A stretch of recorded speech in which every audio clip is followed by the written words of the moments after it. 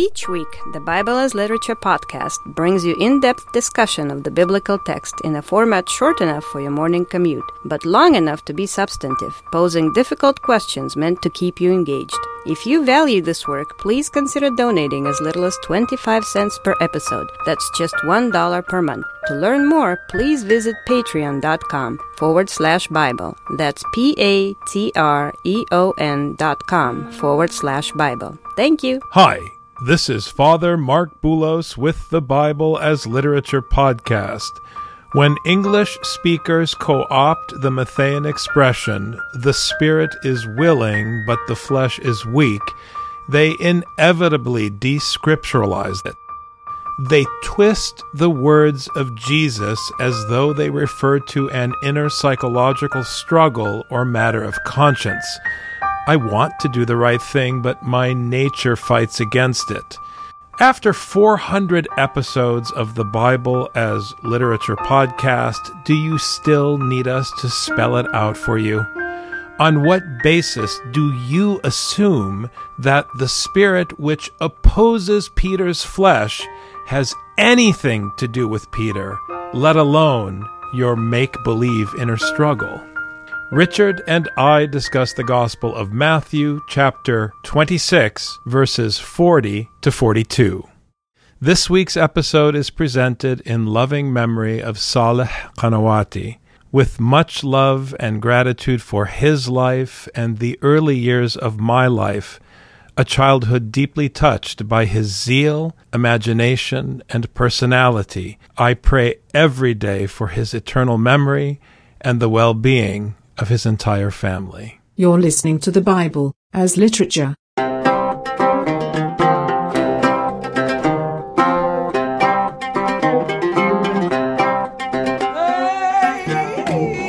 Hi, this is Father Mark Boulos. And this is Dr. Richard Benton. And you are listening, believe it or not, to episode 400 of the Bible as Literature podcast. This is the 400th time that we have gotten together to talk about Scripture on this program. It's good to be here, Richard. It's wonderful to be here. Thank God for 400 episodes. Thank God. It's interesting because today's episode deals with this saying about the spirit being willing and the flesh being weak. And almost always when we talk about this in a contemporary setting, we imagine what everyone imagines, that this has to do with an internal psychological struggle between what you want to do and what you end up doing because you can't control yourself. It's funny because, as you know, Richard, my oldest started at the university and she said, "Pops, I got to tell you, when I go to my sociology class and I go to my psychology class, all I hear is you when the teacher speaks." The sociology professor's critique of American culture sounds like you, Papa. And the psychology professor's critique of therapy sounds just like you, Papa. Because the science of psychology has nothing to do with talking about yourself all day. And unfortunately, when we take that self-involved, self-preoccupied debate about what I think about what I feel versus what I should do and how it's going to affect my growth, or whether or not I'm a good person or a bad person and how I feel about me, when we hear this admonition from Jesus, we overlook the most important point, that we might be jumping to conclusions about which spirit Jesus is talking about. I like how you put that, Father. It's which spirit are we following? As we know, the spirit is what animates this vessel, the flesh. It's what allows us to do things. It gives us life, and we move around and we move our arms and our legs.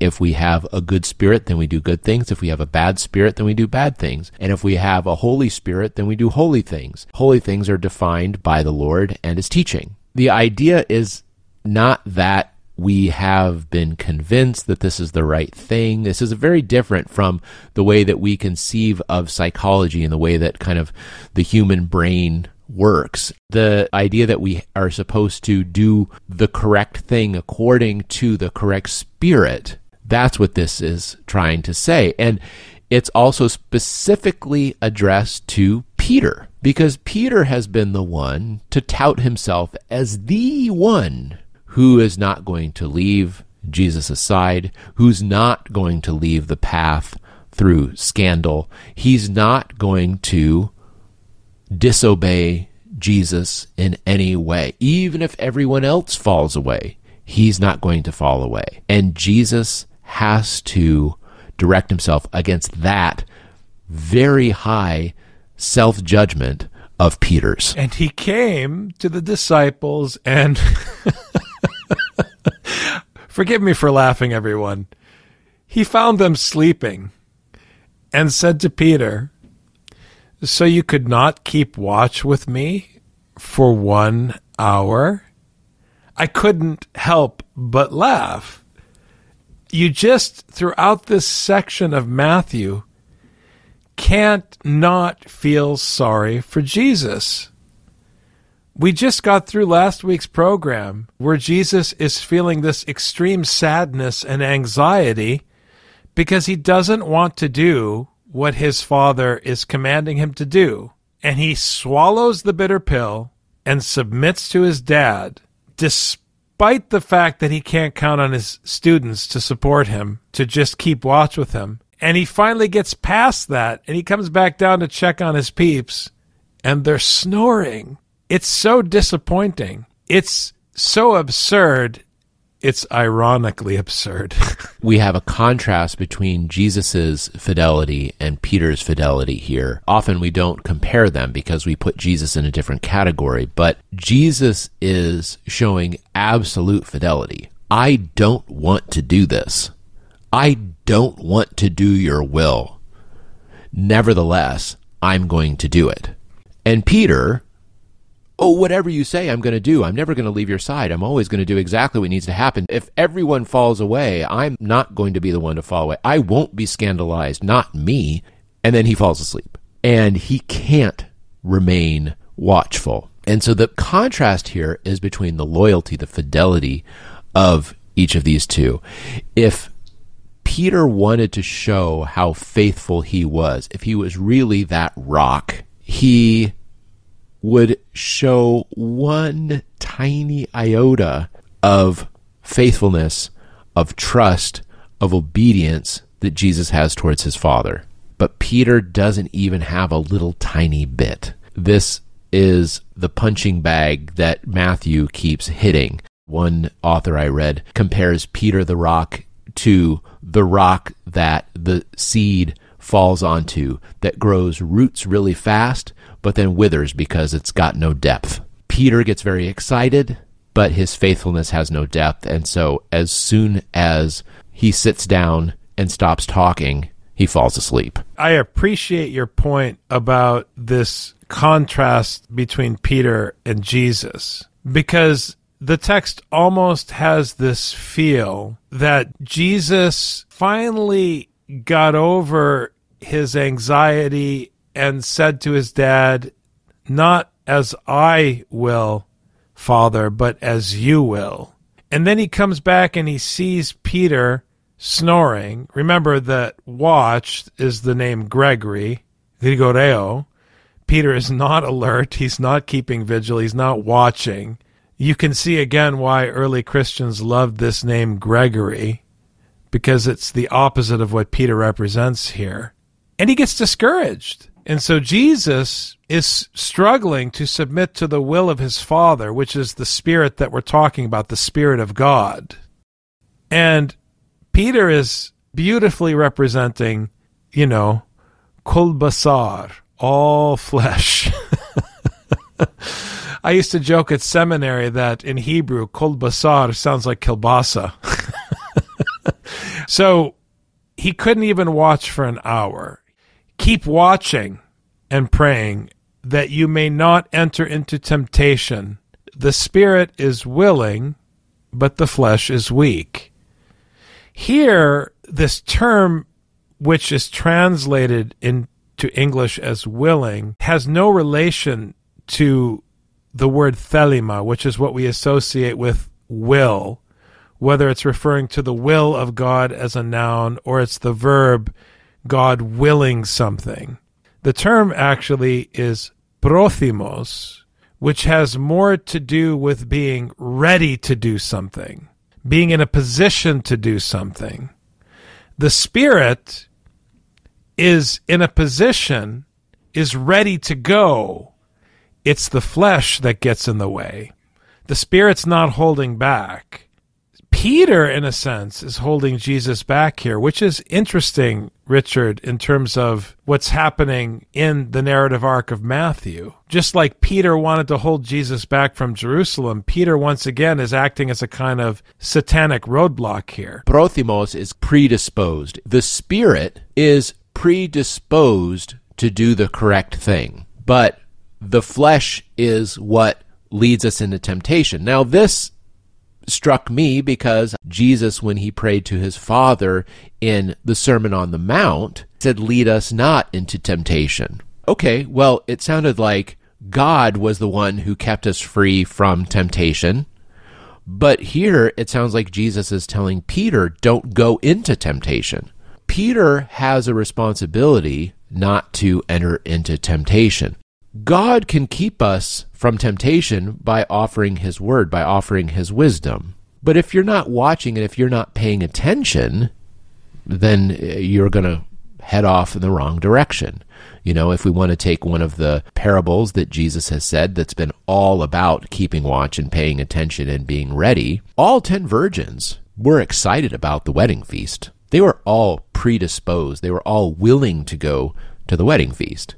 But only half of them decided to get oil ahead of time so that they could actually be ready. So half of the virgins, because of their lamps, were led in the correct direction so that they could go to the party. Half of them didn't have anything in their lamp, so they would have gotten lost on the way, or they would have held up the entire party, so they had to go a different path so they could go and get oil. So they ended up being late to the party and not actually arriving. Okay? So being ready is keeping watch, paying attention. When the master comes home in the middle of the night, you are to pay attention. You are to be ready by keeping your eyes open so that when he comes, you're ready to serve him his food, because that's your job. So when Jesus says, pray so that you don't enter into temptation, he's bringing it back to this original point. Peter, like I said, is in a bad situation because he proclaims himself to be the rock, the solid one, the one who's always going to stick with Jesus. But in fact, he's not able to carry through because he can't pay attention. He just can't pay attention. He can't stay awake and focus on that thing that is more important than anything, and that's obedient to the word of the Father. I find it fascinating that Jesus keeps getting pulled away from the conversation with his dad because of Peter's inability to keep watch. And then Jesus goes back and repeats himself. Of course, ultimately it's 3 times, and we'll talk about the uniqueness of the third interaction in next week's program. But that's why it strikes me, Rich, once again, that Peter is fulfilling his role as the Satan, as the obstacle. Because if he succeeds in pulling Jesus away from that conversation with his Father, if he succeeds in weighing Jesus down, there's a possibility Jesus wouldn't submit to the will of his Father, and the crucifixion wouldn't happen. Maybe Jesus decides to go back to Jerusalem and raise an army and fight the Romans. Who knows? Maybe he takes Herod's place on the throne. Who knows what tribal fantasies Peter and Judas have in mind for Jesus? The point is, after encountering the snoring and snoozing Peter, he went away again a second time and prayed, saying, "My Father, if this cannot pass away unless I drink it, your will be done. So last time, when we heard this prayer, there was an important difference. He said, not my will be done, but your will be done. This time, he came back and said, look, if there's no way for me to get out of this, your will be done. So Jesus is saying the correct thing. He's sticking to his Father's instruction. But Peter's in the way. I want to keep pointing this out. Peter is in the way. And it's a problem for Peter. If he were acting correctly and living up to the fanfare of his loyalty that he was bragging about at the meal with the 12, he would be walking with Jesus, standing and keeping vigil with Jesus, supporting Jesus, encouraging him to do whatever the Father says. That's not what he's doing. He's giving Jesus every reason to blow the Father off and come join him and take a nap. That's not what real loyalty is. Real loyalty, in terms of the way that Paul has established the household of faith in the New Testament, is loyalty to God the Father. The way that you show loyalty to your patrician, Peter, is not by pledging your sword to Jesus, but by pledging your obedience to God the Father. And then that controls how you act toward Jesus, but your real boss is God the Father. If you pledge your sword to Jesus, you betray God the Father and ultimately throw Jesus himself under the bus. This is the genius of Scripture, and it's the problem with Peter. Peter would like to think that he's loyal to Jesus, but he literally just won't do the simple things that Jesus asks him to do, let alone the hard things. And it is interesting. Why does Jesus keep going back? Why doesn't he just pray, let them do their thing, and then come back? Why does he have to keep coming back to the disciples? Even when Jesus is praying to submit to the will of his Father, he can't stop teaching. I was thinking this morning in our creed, we talk about Jesus and who he is, but one thing I'm always kind of sad about is that we don't have more in the creed about what Jesus taught, because Jesus, in spite of this gut-wrenching prayer that he's praying, breaks it off so that he can teach and then goes back to praying. He won't stop. He won't stop being loyal to his calling, so to speak, like we like to say, where he is obedient to his Father, even unto death. But what is his role? What is his job? It's to continue teaching up until the point that he's dead. He's going to keep teaching. This is not a great job.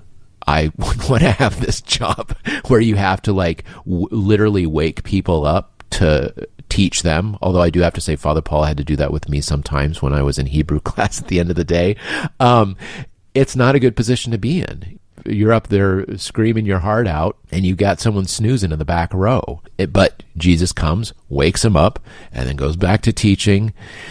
And then he goes back to praying and doing his thing, and then he goes back and wakes him up, teaches us some more, and he's having to keep going through this. He's teaching a bunch of people who are not interested in the teaching, and he literally has to wake them up so that he can teach them while he is turning his life over to his Father in a very literal sense. That's how teaching works.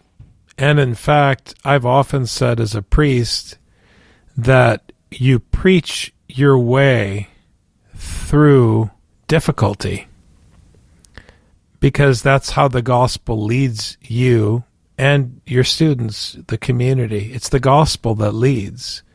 The gospel saves you in a very literal and concrete way. The act of going back and holding Peter accountable to keep watch is not Jesus being bossy or telling Peter what to do. Jesus is not the reference here. The Spirit of God the Father is the reference. That's why this business of capital S, lowercase s is idiotic. The person who translated this into English made the decision that this was a lowercase s and made it impossible for the vast majority of English-speaking readers, because of the system of capitalization, to consider the possibility that Matthew is referring to the Spirit of God. Jesus is going through this, again, extreme sadness and anxiety over his fate.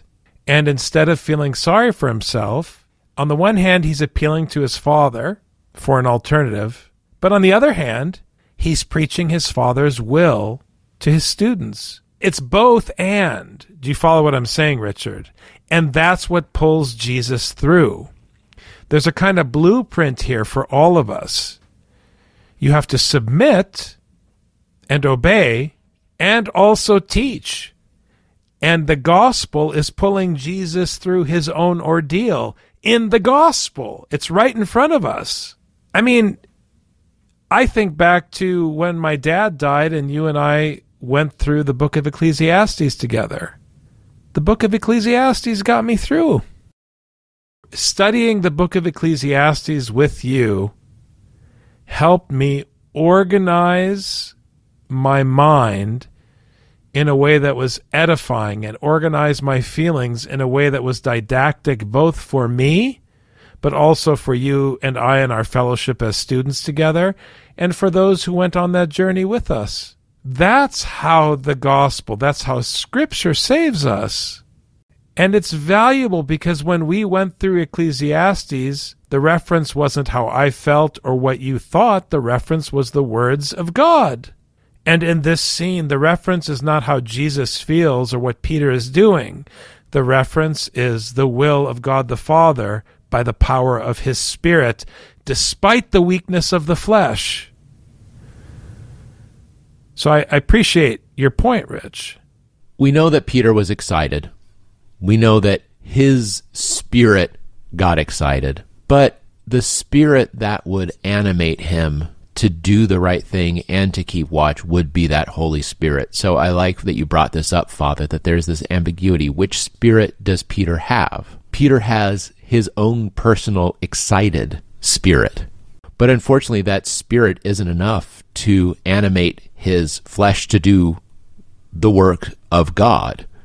It does the work of himself, and he's tired, and so he sleeps. That's what his excited spirit actually drives him towards. The Spirit of God offers you a will, the will of the Father, to do the right thing, and to keep watch, and to learn from the teaching. And as you said, Father, allow the teaching to order our thoughts and our feelings in a didactic way so that we can act correctly. If we get the correct spirit animates us, and our flesh obeys and does the right thing. So it's which spirit do you have? Which spirit animates you? And Jesus, we see, has the Holy Spirit, the Spirit of his Father, because in spite of his will, not because of his will, in spite of his will, he does the right thing. I just want to take a moment at the end of our 400th episode, Dr. Benton, just to make an appeal to our listeners, because our hope, at least with respect to the Bible as Literature podcast, is to keep going and to produce hundreds and hundreds and hundreds of episodes more, God willing. Everything is always in the palm of God's hand. We don't have control over anything in life. But even if we are able to do so by God's grace, it's not enough.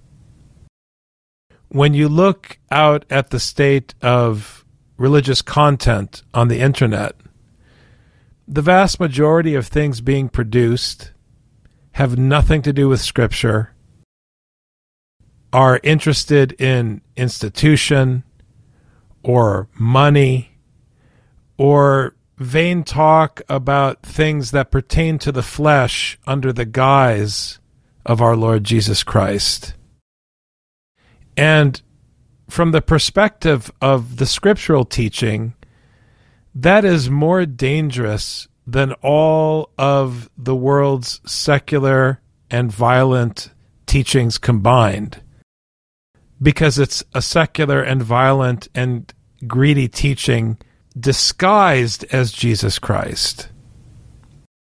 Just as Father Paul explained in The Rise of Scripture, that the biblical writers had to counter Hellenism by producing a vast literature with enough books and enough stories to overwhelm the vast literature of Hellenism with all of its religious and literary diversity. So too, if we're going to challenge the modern world with the gospel of our Lord Jesus Christ, which is the invitation to hear the law of Moses, we need people preaching Scripture, studying Scripture, and doing their own work in Scripture. Wherever you are, whatever you're doing, whatever your day job is, it doesn't really matter. If you have the ability to read, even if you don't know languages, if you can look up a word in a dictionary, you can help join this work. So this is my appeal. With God's permission, it is our desire and our hope to do hundreds and hundreds, God willing, thousands more episodes. But we'd like you to do something too. I am happy you brought this up, Father, because I think at this commemoration of our 400th episode, talking about the work that's required to make sure that this teaching keeps going. If you know something about Scripture, you should teach. There's actually an Ojibwe saying that when you learn one thing, you should teach 4 people. That's what perpetuates the teaching. Go and teach. Are they going to accept it? Are they going to like it? That doesn't matter. You don't know what fruit is going to come from the seed. I heard another wonderful expression that you can count the seeds in the apple, but you can't count the apples in the seed. You go and you plant, and you don't know what's going to come of it, but keep planting. So support organizations that are teaching the Bible. You know, I use Blue Letter Bible as a website that does a wonderful job of making sure that I can read the Bible wherever I am. Make contributions so that people can continue to deliver just the Bible to people who want to be able to see the Bible. If there are other podcasts that are holding strict to the biblical text, not the biblical teaching, the biblical text, listen to them, learn from them. But most of all, keep reading Scripture. Keep reading Scripture. Keep reading Scripture. Read it silently. Read it out loud. Read as you're coming in and when you're going out and when you're getting up and when you're lying down. Read it to your children. Make sure that Scripture is really what permeates your life, that you use your resources to make sure that Scripture continues to be taught.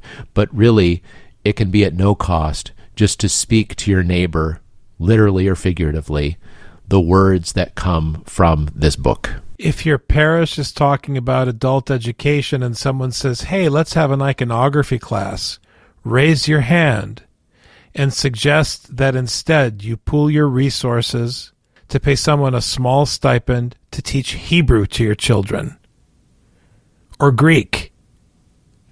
Make the effort. Teach your children to memorize the Psalms. I'm not making this up. That's the advice of St. John Chrysostom. Nothing is new under the sun. It's just we have been lost for too long. We've forgotten what we should know. It's very important. Please take what we're saying seriously because it's extremely critical in 2021. The stakes are high. The country is in trouble. It lacks common sense. It lacks honesty. It lacks humility. It lacks community. And all of these things are the fruit of God's wisdom that He offers to us free of charge with a charge. Thanks very much, Dr. Benton. Thank you, Father. You've just heard the Bible as literature. Thanks for listening. The Bible as Literature is a production of the Ephesus School Network.